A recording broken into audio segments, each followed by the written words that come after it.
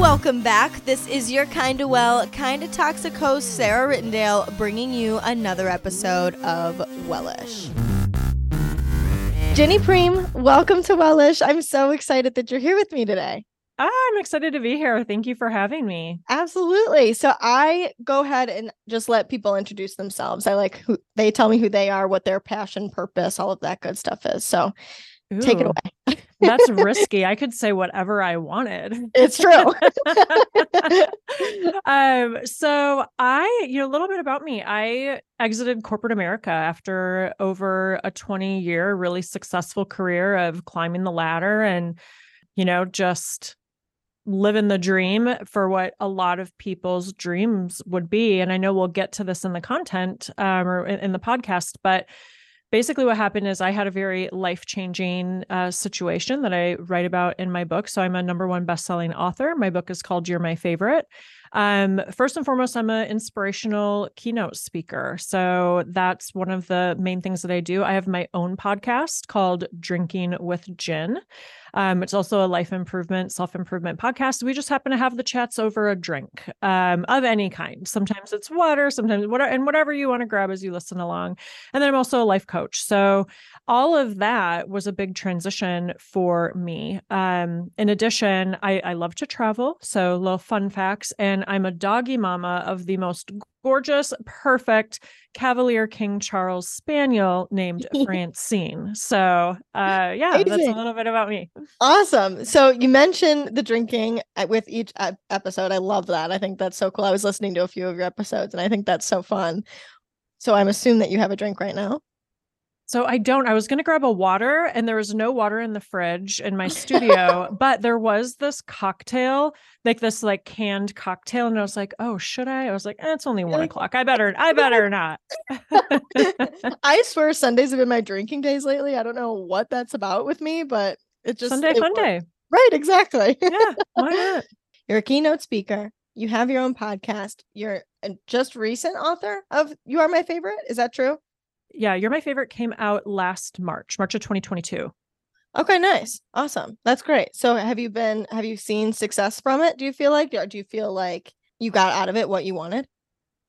Yeah, I mean, it's a #1 bestseller on Amazon. Can't really, I don't. Hell yeah.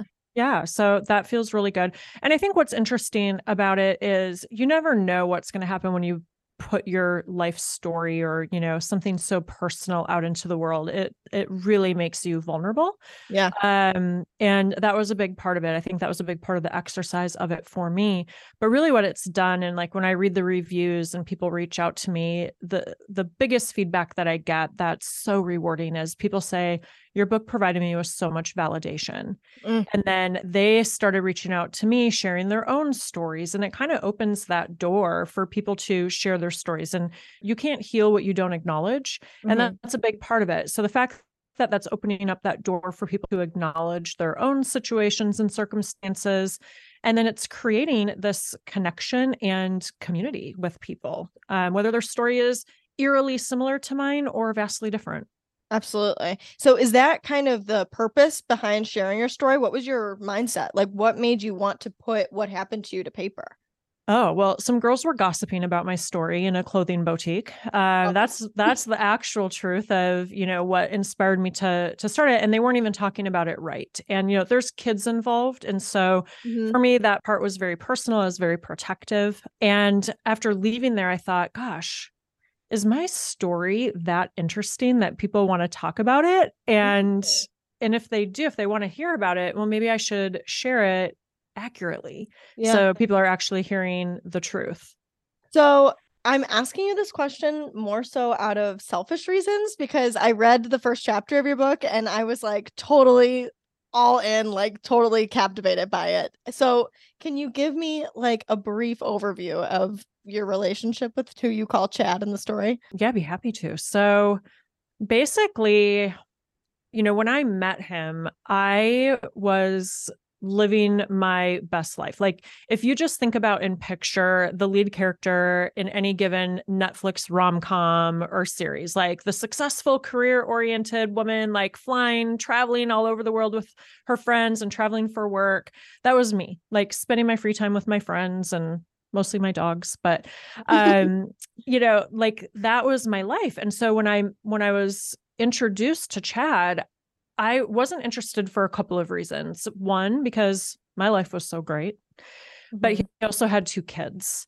And sometimes I think when people get into relationships with people that have children, it creates additional complexities. You might stay longer than you should because Mhm. you're invested, and now you don't love one person, you love three people. Yes. And that's exactly what happened to me. I gradually started to let him in. He, really tried to push things fast.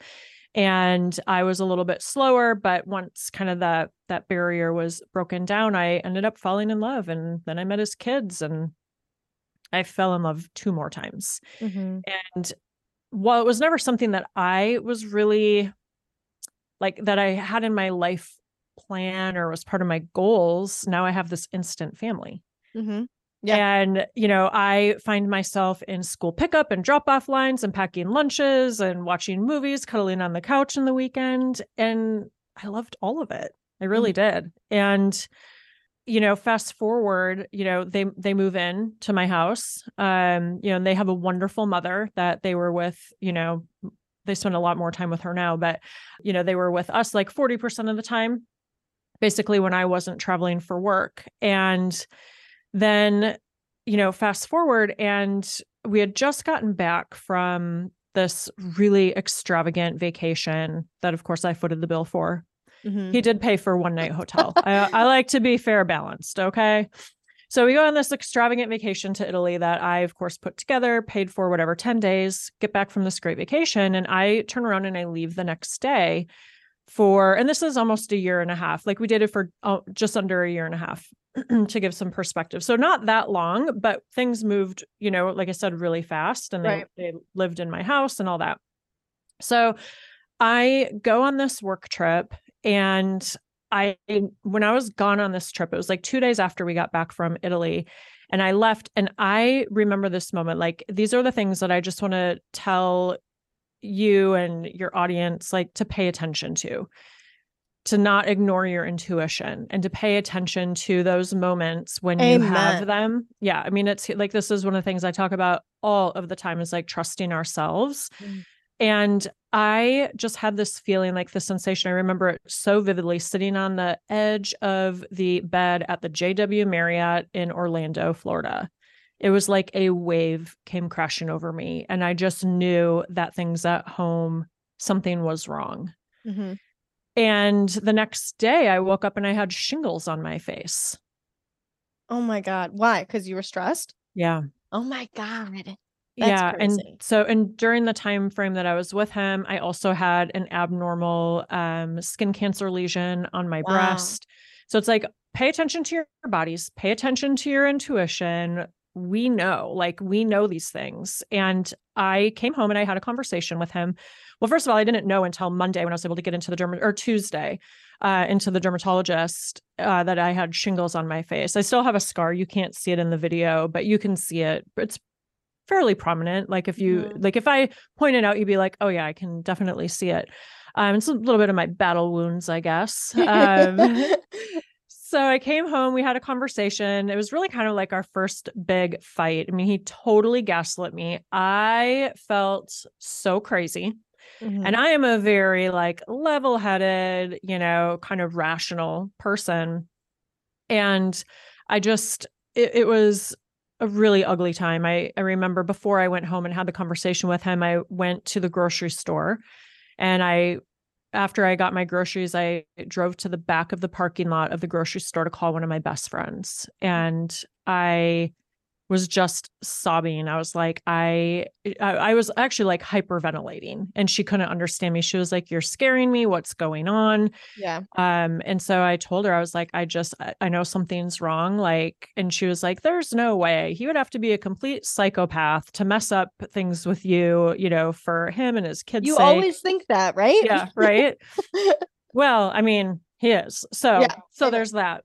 So anyway, somehow he was able to talk himself out of it. I share all the juicy details. Of course, like even of that conversation and kind of how he gaslit me. Like here's one of the things, just for an example. Yeah, for sure. He was like, had I known that there was any trust issues in our relationship, I would have never uprooted my kids and moved them into your house.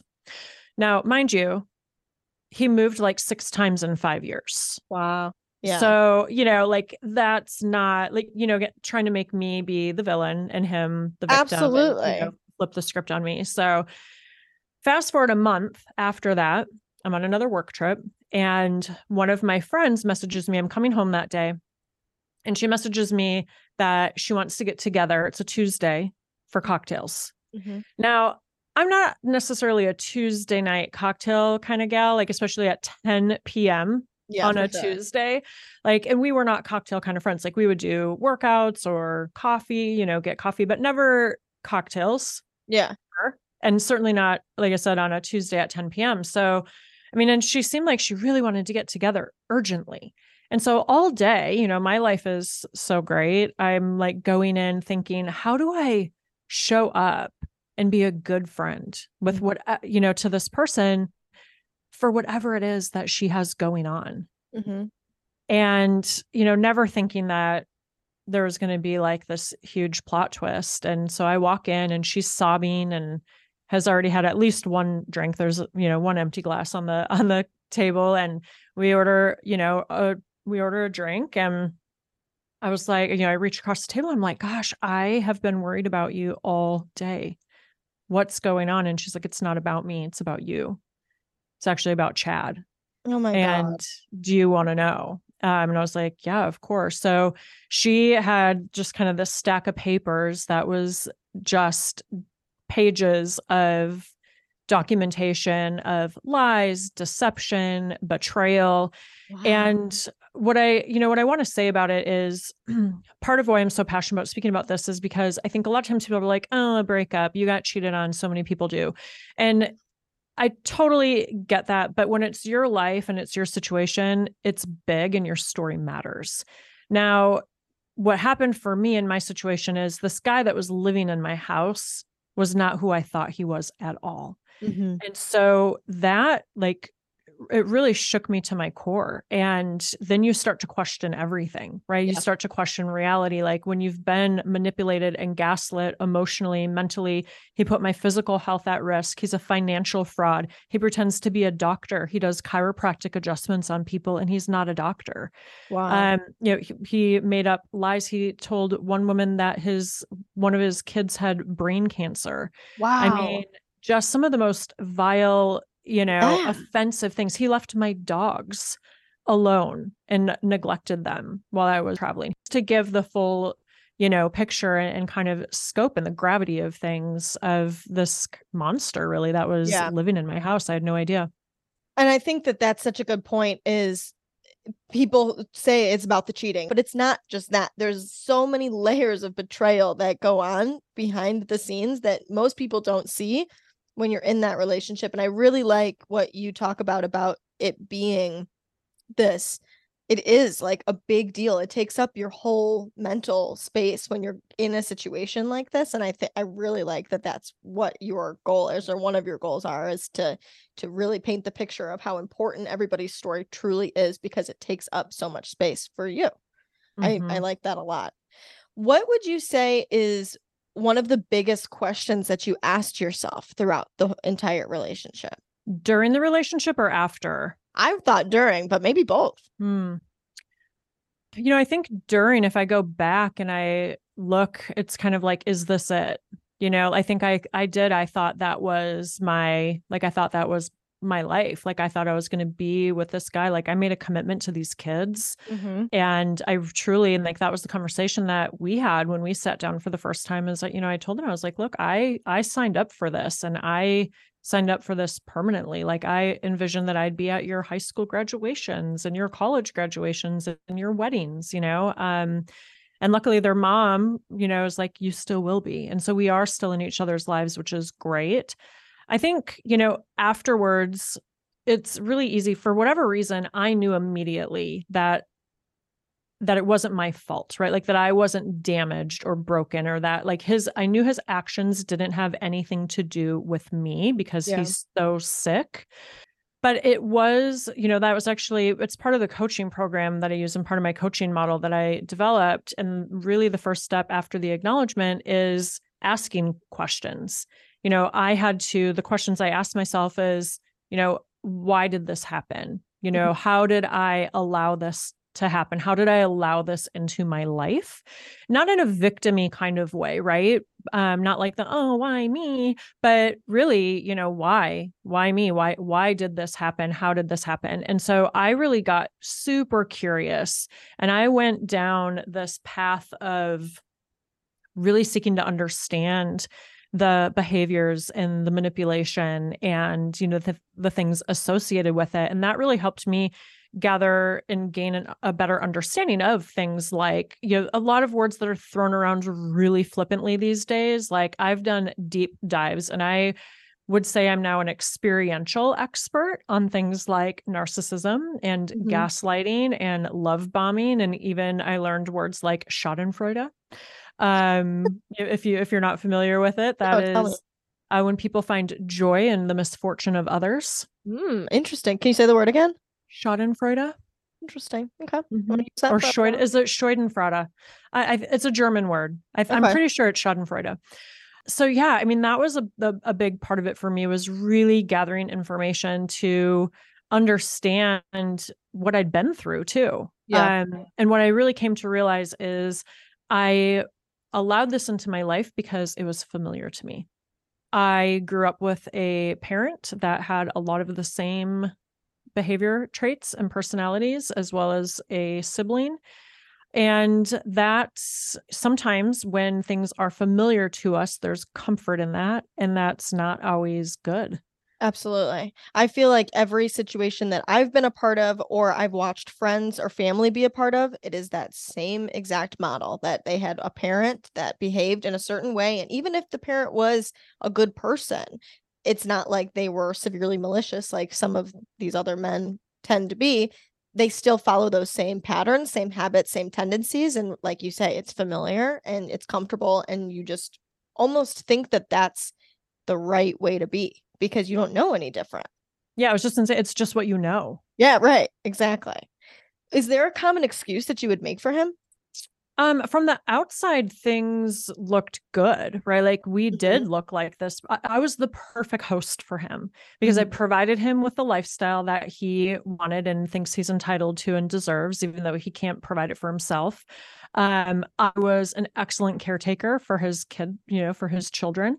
So from the outside, people thought that we had this like perfect relationship and that we were so in love. And, a lot of times that was the case. I think for him, his excuse that he would always use is I'm sick, I don't feel well. Which for someone in the health and fitness industry is, in hindsight, a really big red flag. Yeah, I don't know that I made excuses. I think I just ignored myself. I think Okay. I think I lost myself. Yeah. I wonder, I find it so fascinating that you did get kind of caught into the whirlwind of it. And it makes sense because A, he's good at what he does. B, he's a master manipulator. And C, you were talking about the familiarity of it. But I just think it's so interesting how nobody is immune to like this type of behavior. You were such a strong or are such a strong-willed go-getter type of woman that confidence just radiates from you. Like you wouldn't think that you would be a person that would, I don't want to say fall victim to something like this, but like that would play into the game. But it's like it can seriously genuinely happen to anybody. And I don't know, I just think that's crazy. We think that there's something wrong with us, but there's nothing wrong with you. It's this game that they have us so intertwined in. It's sick. Well, I think that's part of it. Like, I think a lot of times they feel like conned or bamboozled by these Yeah. manipulators. And it doesn't have anything to do with your intelligence, but it can really wreak havoc on women's confidence. They do think that there's something wrong with them and that they are broken. And that's like what I'll tell you is, right away when the book came out, I started getting messages from women reaching out, just kind of trickling in. There'd be like a couple a month, which is still kind of a lot. That would reach out and be like, hey, I also am a victim of the real life Chad. Well, a few months ago, a photo of him was posted in this secret Facebook group. And instantly, like 100 women commented. They all started sharing. So it's basically this site where women will be like, hey, are there anybody have any tea on this guy? Or are there any red flags? Whatever. And so all of a sudden, like 100 women comment, they all start DMing one another, sharing my book, and then they all start reaching out to me.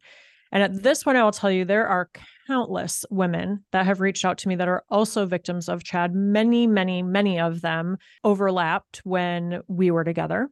Mm-hmm. And they thought they were his girlfriend while he was living in my house, which is fascinating. Mm-hmm. Again, I think that speaks to the manipulation. And like, these are not, a lot of these women are really smart, successful. Some of them are really young. I'm just like, oh my gosh, are you even 18? Oh my But God. I mean, seriously, and this guy's like, I don't know, it's mid to late 40s at this point. But Yeah, wow. um, yeah, and I think what's interesting is like when I put my book out there, sure, I wanted to, help raise awareness of the Chads of the world, but I had no idea how many actual victims of the Chad there would be. And these women have connected with one another and have kind of created connection and community with one another. And they've helped validate each other too. Like, oh my gosh, like, you're smart and successful. It's not, I'm not dumb. Right. And I Right. think it's helped women get their confidence back. And the way I describe confidence, which I think is interesting that you said I exude confidence. I think sometimes when people exude confidence, it can be overcompensation. Interesting. Um, Okay. but I've really come to me, I say confidence is how much you actually like yourself. And you have to really know yourself to actually like yourself. I love that.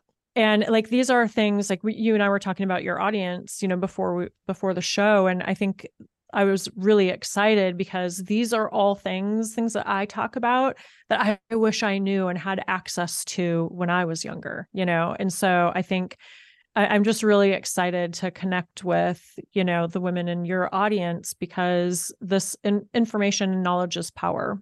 Yes, I agree. And I think that that's one of the biggest reasons I wanted to talk to you today was just because it seems so common in my age bracket now that this is the dating world, is that there's constantly this manipulation and this gaslighting, and nobody wants to settle down and be serious. And not that you have to be, not that you have to settle down to, be in a healthy situation. Of course you can date around and do those things, but are you being manipulative and gaslighting and belittling people and making people feel less than they are and taking their confidence away?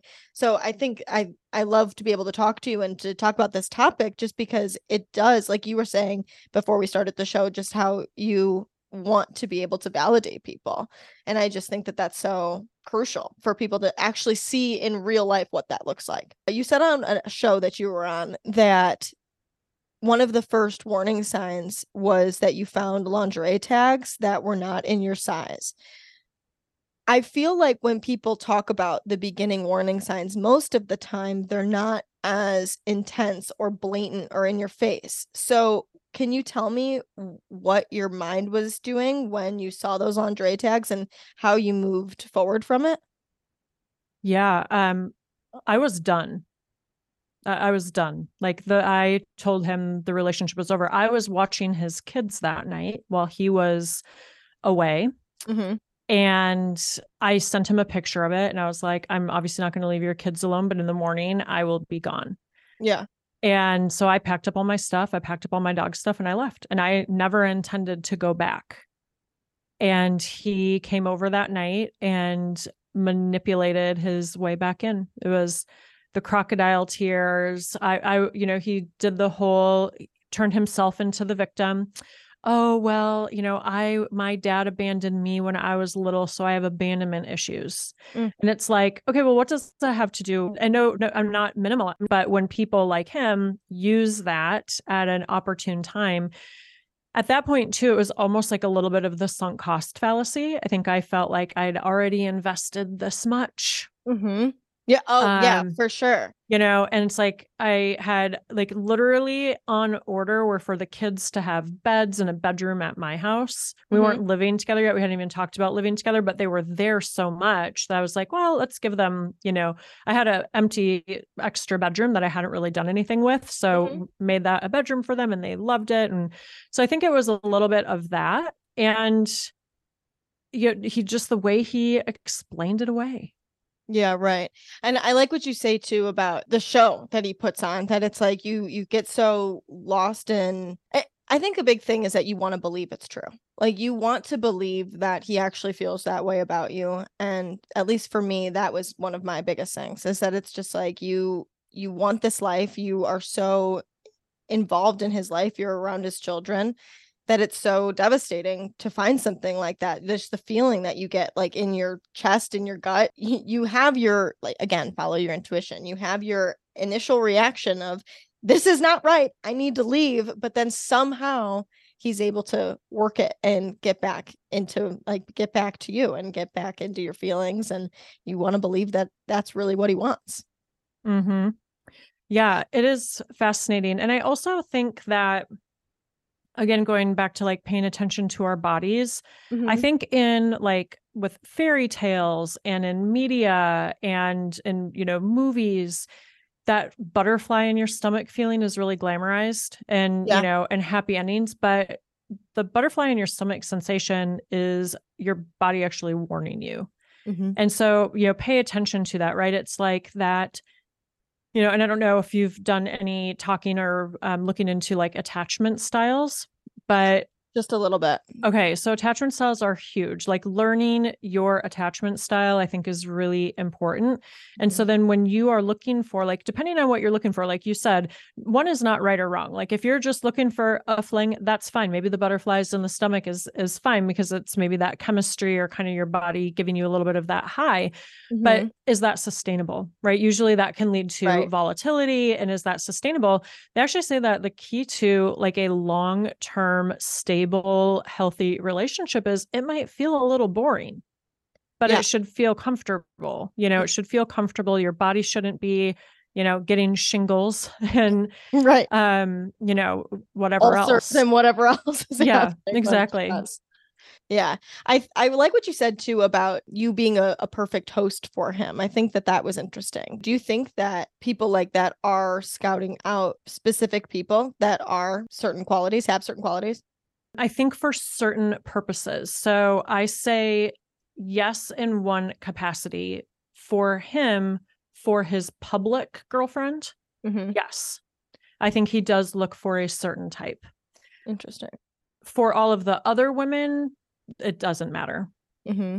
Because you think that they serve different purposes for him, is what you're saying? I mean, so there's like no discrimination when it comes to that. And one of the things I say, I mean, like literally the number of women, I mean, it is fascinating. I'm like, if there's one thing this guy should be teaching, it should be time management.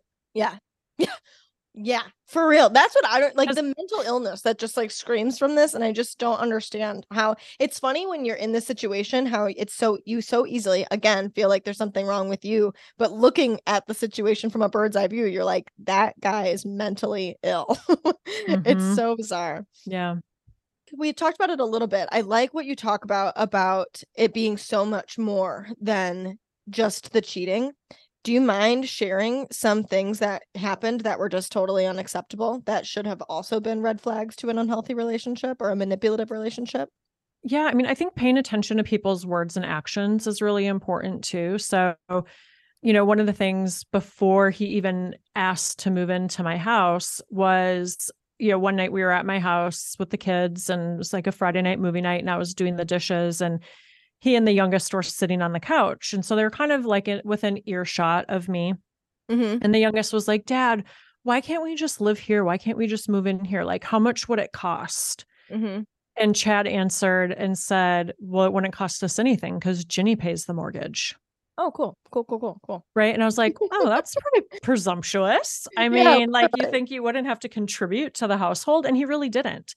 So he never put forth any money towards the mortgage. Like finally at one point, like, I don't know, a few months in to them living there, I lost it. Like I was like, look, I do everything. I pay the mortgage. I make sure the house gets clean. I make sure the lawn gets done. The lawn gets mowed. I do the laundry. I do the grocery shopping. I'm traveling every week. I pay all the bills. Mm-hmm. And like, what are you doing here? I mean, Yeah.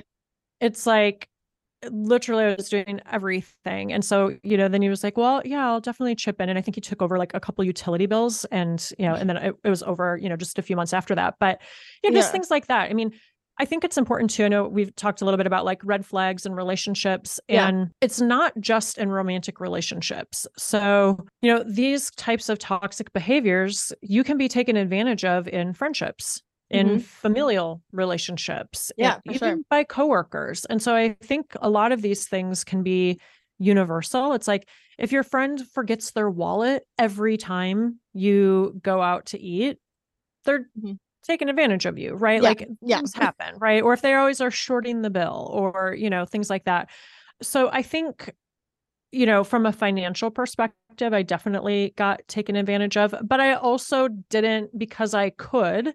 It wasn't like it was something that I stood up for or like was really diligent about. And in Sure. hindsight, I would, like before ever living with somebody, there would be very clear boundaries and rules and agreements on who's participating in what. And I think that's Right. healthy. That's a healthy thing to do, which is not something that I ever, had done before. Right. One of the biggest things that I will say is if you start behaving outside of your normal self, Mm-hmm. that's actually, I think, a bigger thing to pay attention to. So I started doing things that I was not proud of Yeah. um, because I was suspicious. He took Viagra, never talked to me about it, never told me, but I, found the pills and I started counting them. Mm-hmm. And then I would drive myself crazy because I'm like, wait, did I count right last time? Because there feels like there's a lot missing, but I don't Yeah. know. Oh, And so, like, that's a very abnormal behavior for me. Like, and if you were in a trusting relationship, you wouldn't question it. You wouldn't do that. I wouldn't have done that. That was very abnormal behavior for me. right. When I started being suspicious, also, I turned on monitoring on the security system in my house. Okay. And there were days where he wasn't there. Yeah. Like the door never got opened. There was no motion in the living room. And I had an elderly dog at the time. Yeah. And that, like someone that can abuse an animal like that. And I didn't know, right? I didn't know at the time. I wasn't putting the pieces together. When you start behaving outside of your normal Yes. behavior, I think that's a really good indicator. And if you start feeling like you're doing things that are a little bit crazy, like pay attention to why is that? Like I said, I had turned on the security system, was counting his Yes. pills. And those are not things like if you're in a trusting relationship, you wouldn't need to be doing those things, right? So Absolutely. it's definitely paying attention to that. Yeah, I mean, he had clients that canceled their credit cards because he was charging them for services not rendered. I know I mentioned this earlier, but like one of the most grandiose things is doing chiropractic adjustments on people. I mean, not only is it illegal, he's not a doctor, but it's incredibly dangerous. I mean, you can give someone a stroke if he hasn't already, or worse. So it's pretty crazy. And I think that he's of the mindset that he believes, that all these things are okay and they're, Yeah. and they're legitimate. Yeah. I was going to ask you that question. If there was ever a time that you felt if his toxicity ever started to leak off onto you and you do start to become this person that you are not and doing crazy things that you normally wouldn't do you have any character traits that you would say, I don't want to use the words that like you would allow this to happen, because I think that obviously the character traits that we have that typically make us caring or compassionate, like in my sense, like those were kind of my excuse words, empathetic to certain situations and ways he grew up. Is there anything that you would say were your characteristics that kind of made what he was doing okay, that you allowed for this to continue on longer than it should have? Yeah. Yeah. I mean, I think it was a little bit of like self-abandonment. Okay. Definitely, but I am generous. I'm a generous person with my heart, with my time, with, gifts, things, whatever. I'm compassionate. Mm-hmm.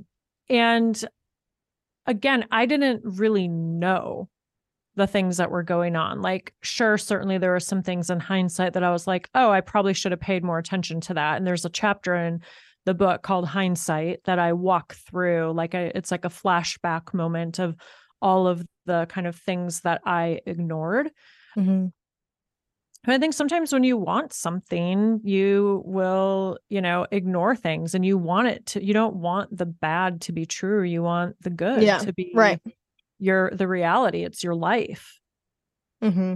I think that's such a good point too, because it is so easy to get so angry at yourself looking at things in hindsight. But obviously, like when you're in that moment, especially, I feel like a big thing for me is not actually like having proof or evidence that you don't know, that you have these ideas and you think, well, this doesn't make sense and this isn't adding up and this seems suspicious, but he always has an explanation for something. And it's like, okay, well, I guess that could make sense. And I do want that to be true. So I guess I'm just going to ride that wave. Yeah.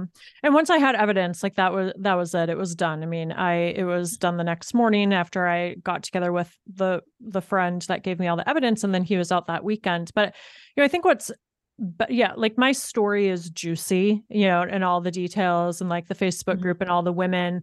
But I think what's a better part of the story is the after story and kind of the healing and growing journey that I went on, and Yes. now use that as power and fuel to help inspire and empower other people on their healing and growing journeys. And really part of that whole journey for me, the big part of the realization was, for basically my whole life, I was a version of me that other people thought I should be.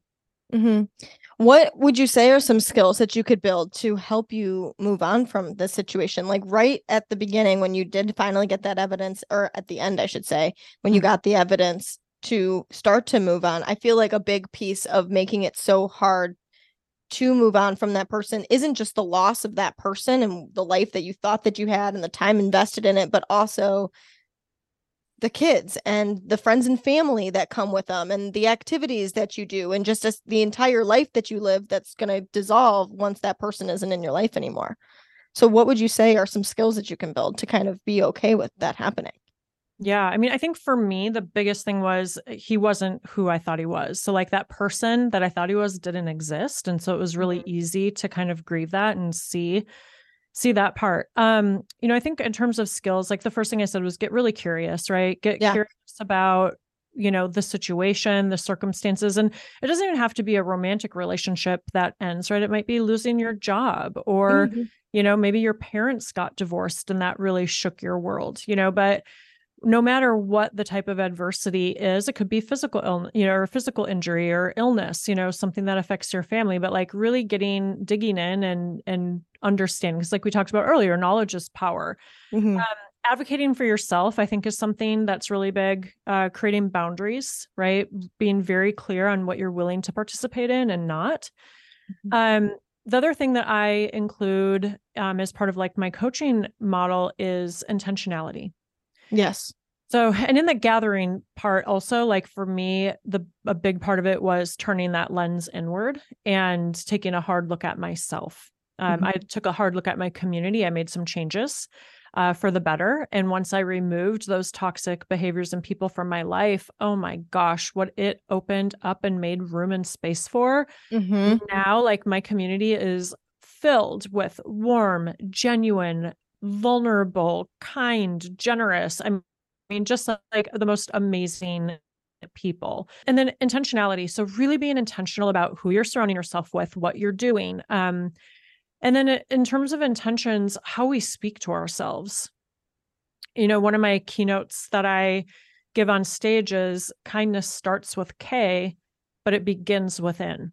Mm-hmm. And so I like to say, you don't clean dirt with more dirt, right? And, Yeah. if someone's not kind to you, you don't come back, worse. But in order for us to really be kind to other people, we have to be kind to ourselves Mm-hmm. and kind of start to embody that. And when you're kind to yourself, I think you're going to bring other people in that are kind to you. Mm-hmm. And it's just kind of that whole energy shift, right? It's that manifestation piece. And then really paying attention to what you need from a mental, emotional, and physical standpoint. So I call that part nurture. And because it's not just self-care, that's part of it, but it's really even more all-encompassing than self-care. So it is looking at, what do I need from an exercise standpoint? How am I nourishing my body with food? Yeah. Mm-hmm. How am I moving? What am I consuming from a content Yep. perspective? And I'm not Mm-hmm. talking about that from like the gathering, right? When I'm saying like gather information, read books, listen to, podcasts, read journals, watch videos. This is more about like paying attention to what are you unconsciously consuming? And is Yes. that good for you? For me, I found meditation. Mm-hmm. And I'll tell you, like 5 years ago, if someone told you that I meditated, they'd be like, that's cute. No. And I hadn't. I had never meditated for a second in my life, or yeah, for a second in my life. And then a year after the split, which I liked actually that you called it the beginning, because that Mm-hmm. really was. So it was like the new beginning for me. Mm-hmm. And I went on a meditation retreat for like 5 days in another country. I was like, well, I guess I go all in. And it was life changing. Like for me, that's really helped me. It's made me less reactive. It's made me more calm, be able to be more present. Mm-hmm. And I think that's something too, like just to pay attention to is being able to be present, or are you always like distracted by, other things? Like as we're talking about, like, are you in a manipulative relationship? If you're constantly overthinking things and wondering, that's another thing to pay attention to. Mm-hmm. Yeah, you shouldn't be confused all the time. It should Yes. not be confusing. No. Let me ask you this. What would you say to somebody that doesn't want to abandon the person in their like time of dysfunction, that you can see obviously that they're dysfunctional, but I feel like I've had friends or family that have, or myself, honestly, even that it's like you realize that their life is in shambles, the person that you're with. And so you're like, but they're my person, they're my partner. I'm supposed to be a good girlfriend or a good significant other and be there for them when they're struggling through these things. What would you tell that person? You can't help somebody that doesn't want to help themselves. Mm-hmm. Yeah. And sometimes walking away might be the best thing for them because it will put them in a position to have to deal with the things that they need to deal with. Mm-hmm. Chances are, if they're a narcissist or a psychopath or a sociopath, they're not ever going to. I mean, that's kind of Yeah. the level of things that I talk about. Um, but I mean, if we're talking about like mental health things and they need to see a therapist, I mean, those could be some stipulations that you build into the relationship. But I think, I will stay, but you need to go to therapy. Yeah. I will stay and you need to go to therapy or something like that, whatever the agreement is. But there needs to be some accountability and some Yeah. actionable items or action steps, I guess, for both parties. If people are really, if both people are invested in the relationship. Mm-hmm, absolutely. I think we talked about it before too, about how much your story seems so severe compared to like what other people might downplay it and might think that it's not as intense as it really is. But obviously to you, it can take up your whole space. It can take up everything that you think about from the moment you wake up to the moment you go to bed. This is the only thing that you can function on. And you said that once you let that go, you were able to invite so much more joy into your life. So what would you say would be a remedy to begin to kind of free up some of that mental space? It seems like it's just impossible to even start to think of doing that, but if you have some beginning steps to start to try to do that, what would they be? I think just like being present, and that really helps you shut out the noise. Mm-hmm. So being present in the moment with yourself and you're not distracted. Mm-hmm. And a lot of it in the beginning, it is going to consume your thoughts. Like there's really no getting around that, but making sure that you are doing things to nurture yourself, whatever that looks like. Like I made sure that I still worked out because I think that for me, that was really good. Like, I don't know that there's ever been a workout that I've regretted. Right. So like Yeah. making Yeah. sure that, you're like, oh God, so mad I did that. Right. Like you're always glad that you did it. I think finding community, like whatever that looks like for you, making sure that you've got a safe space Mm-hmm. for you to be able to talk about things where you're not going to be judged. I think those are a couple of the big things. And then intentionality, like paying attention to your thoughts. Like there's a thing called cognitive dissonance, and it's actually recognizing and acknowledging your thoughts. And if it's bad or negative, think it, figure out why it came and let it go. Mm-hmm. So it's not just ignoring the thoughts or the feelings that we have, it's actually acknowledging them and paying attention to them so that you can process it and move forward. Yeah. And I'm fascinated by the idea of post-traumatic growth. Is that what you're talking about when you say you did post-traumatic growth? That's all of this? Yeah, so post-traumatic growth is really, it's about, so we hear the word resilience all the time, and Yeah. I'm averse to that word. Like I think it became super big when the pandemic started and everyone was talking about resilience. Well, resilience is great, but resilience is bouncing back. And Mm-hmm. as humans, we are naturally wired to be resilient. So like to me, resilience isn't this like big novel concept, but post-traumatic growth is, and so is growing through adversity. And the reason why is because it is the ability to use a traumatic situation that happens and being able to find greater purpose and meaning in it Mm-hmm. to move your life into a healthier, better place than it was before. Mm-hmm. And for me, like I used my scenario, my situation of what happened to completely change my career, exit corporate America, and live in my purpose now. Yeah, absolutely. And I love the idea so much because I actually heard it for the first time from one of my guests on this show. And I've been doing Wellish for a little under a year now. And so I feel like the fact that I had never heard the term post-traumatic growth, and like obviously very into self-improvement, but had never heard it anywhere, but always hear post-traumatic stress. And nobody talks about the post-traumatic growth. And I think that I love what you say about resilience being just it's something that we naturally have inside of us, but it takes so much to commit to growing from these traumatic events and using them to our advantage instead of just letting them crush us and define us in a negative light. You can let it define you, quote unquote, I suppose, but if it's in a positive way, am I kind of understanding that correctly? Yeah. And a lot of people, so I've actually had two guests on my own show. So if you're really interested in this topic, you could listen to the one with Lisa Ferrant. She's a clinical psychologist and she specializes in post traumatic growth. Okay, So I had cool. her on and she has some really great perspective and talks about some of the characteristics of people that experience post traumatic growth. Mm-hmm. But also I had a journalist on who wrote a book on it and he interviewed all these people with these fascinating stories. And for him, what he saw was a lot of times people did have PTSD before they were able to move into PTG or the post-traumatic growth. But it is a really fascinating topic. And I think that we're all capable of it. Mm-hmm. I love this saying from this shaman, Heather Ash, I think it's Heather Ash Amara. And she says, change is inevitable, but transformation is by conscious choice. And so also I like to tie that in with what I call a dadism. So my dad, he passed away 2 years ago on Valentine's Day of a heart attack. So cliche, right? But my dad was like my guy. And he always had these dadisms. Like I call them kind of a bad dad joke or like a dad joke. They kind of have bad timing, but they're well intended. Yeah. And so he always would say, well, you're the architect of your own destiny.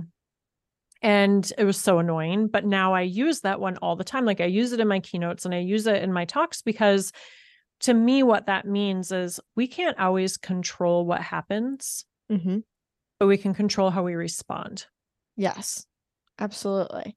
I just had a guest on who survived both 9/11 and COVID. And so she talked a lot about post-traumatic growth and Yeah. about using your traumatic situations to better you. And I think that that is such a valuable point, is that you can't control your life. And that's such a misconceived topic, is that we can build our own life and we're in control of our destiny and we make our who we want to be happen. But you don't know what curveballs are going to be thrown your way. You can obviously do your best and work your best at becoming that person, but you have to build the skills in order to kind of work with the curveballs of life, because they're going to happen. Yeah, for sure. So you talked about self-trust, and I think that's a very big growing point from when you are in a situation like this. How do you begin to heal and trust yourself again? What would be your advice for that? So I have a really strong intuition, and I did a whole podcast episode on it. I have a very physical indicator when something is happening or is being said that's the truth. I get like this numb, tingly sensation down my hands and my fingers. And I think I ignored it for a long time. So I think it's a matter of tapping into it. And I think naturally, if you ever distrust yourself or ignore your intuition, you don't ignore it again. And so let me be the example or the lesson, right? Like you don't have to go through it. Like use my experience as the lesson to start paying attention to it now and today. So you don't have to, experience something like I did. And I think it's sometimes unfortunate that we have to experience something super traumatic in order to go on like this growing or healing journey, right? Mm-hmm. I think anybody can grow, when they make that choice. But certainly, like we talked about, like these types of situations are going to change you no matter what. But how you change is really up to you. Mm-hmm. And I think just like with anything, talking about trusting ourselves and paying attention to ourselves and our thoughts and our intuition and all of that, just like with anything, it takes practice. Like Yeah. one of the things that people tell me all the time, especially women, they're like, oh my gosh, I'm so bad with talking negatively to myself. Like, help, how do I do it? And it's just like, pay attention to it. I think journaling is also a really, really, really good Agreed. tool. Yeah, there's a lot of data out there about actually putting pen to paper or pencil to paper and writing down your thoughts and your feelings. And then Mm-hmm. you have it to circle back to, and you can pay attention to how often am I, having these negative self thoughts, or how did I feel when I ignored my intuition and my intuition was right, So you Yeah. have that to go back to. Keeping track of things is really, really helps us achieve our goals. Yeah, absolutely. You talk about the healing journey and anybody can grow. What does it mean to be committed to growing? Mm. Gosh, I mean, it's kind of just, it becomes like your way of life, Yeah. and when I think, gosh, that's a deep one, Sarah. I love it. And, for me, I think one of the things I really noticed was you've probably heard of the crab mentality. If Yeah. there's a bunch of crabs in a bucket and one's trying to, climb out, or, if you equate that to growing and evolving, the other Mm-hmm. one's trying to pull it back down. And Yeah. so I think when you start to pay attention, when you really start to tune into and discover yourself and start to love yourself, and you can stand true in that conviction. And like I said earlier, like I am more confident and like know who I am than I ever did before. And it does sometimes start to shine a light on those that are around you that maybe aren't growing and evolving with you. Yeah. And that's okay. I think it's kind of just taking everything in as it comes. But I think when you kind of start on the path, you just keep going forward. I don't know that you ever look back. Mm-hmm. Absolutely. All right. I have some ending questions for you. A little game, Okay. kind of All toxic, right. kind of well. Who are you jealous of? Oh my gosh. Everyone, well, I'm not really a jealous person, but everyone that Reese Witherspoon has made their book into a movie or a TV series, because that has been what I've been manifesting for You're My Favorite, is for Reese Witherspoon to make it into a movie or a miniseries. That would be insane. That'd be so awesome. Yeah. What is the last time you people pleased instead of doing or saying what you really wanted? Ooh, maybe I think it's been a minute. Oh, that's good. Yeah, I used to be a really big people pleaser. That we could have a whole nother chat about like family dynamics and things like that. Yeah. Yeah, it's been a minute. Good. That's awesome. Mm-hmm. I think you're the first person that I've had on the show that has said that. Everybody else is like, well, like 10 minutes ago. So that's awesome. I feel like I've gotten really clear who I surround myself with. Mm-hmm. And I think that makes a big difference. Absolutely. That makes sense that you don't have to do it in front of these people. Mm-hmm. When are you selfish? All the damn time. Amen. Yeah, because and I don't think of it as selfish. Like I actually had a guest on my show who her partner died by suicide. Wow. And she talked about how she became really selfish because she wanted to take a shower. And I Mm-hmm. was like, that's not selfish, that's self-care.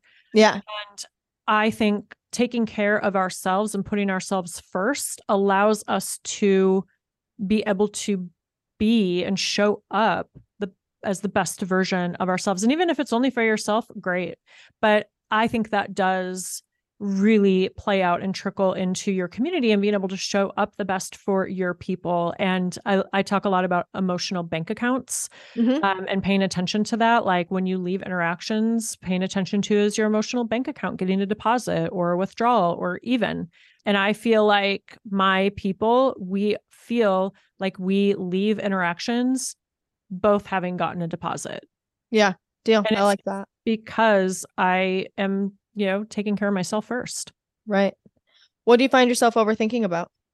Oh, well, I was just overthinking about my newsletter because I was procrastinating it for over a year.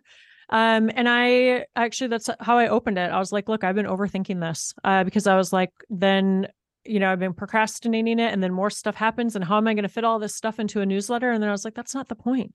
The Mm-hmm. point is to start connecting with my people in this format. And so it's going to go out the first one tomorrow morning.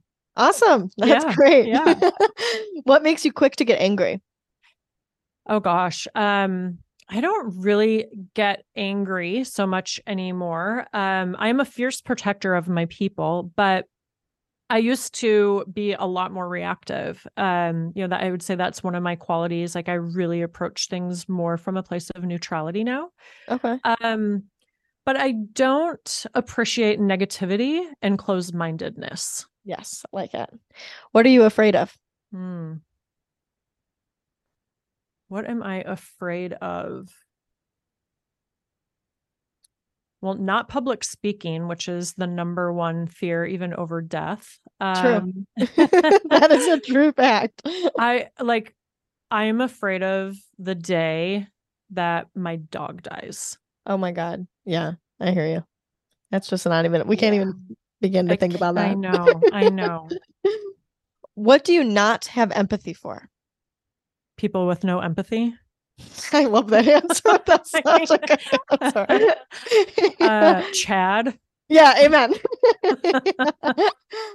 Okay, and then if you could give one piece of advice to someone trying to improve themselves or become more well than toxic, what would it be?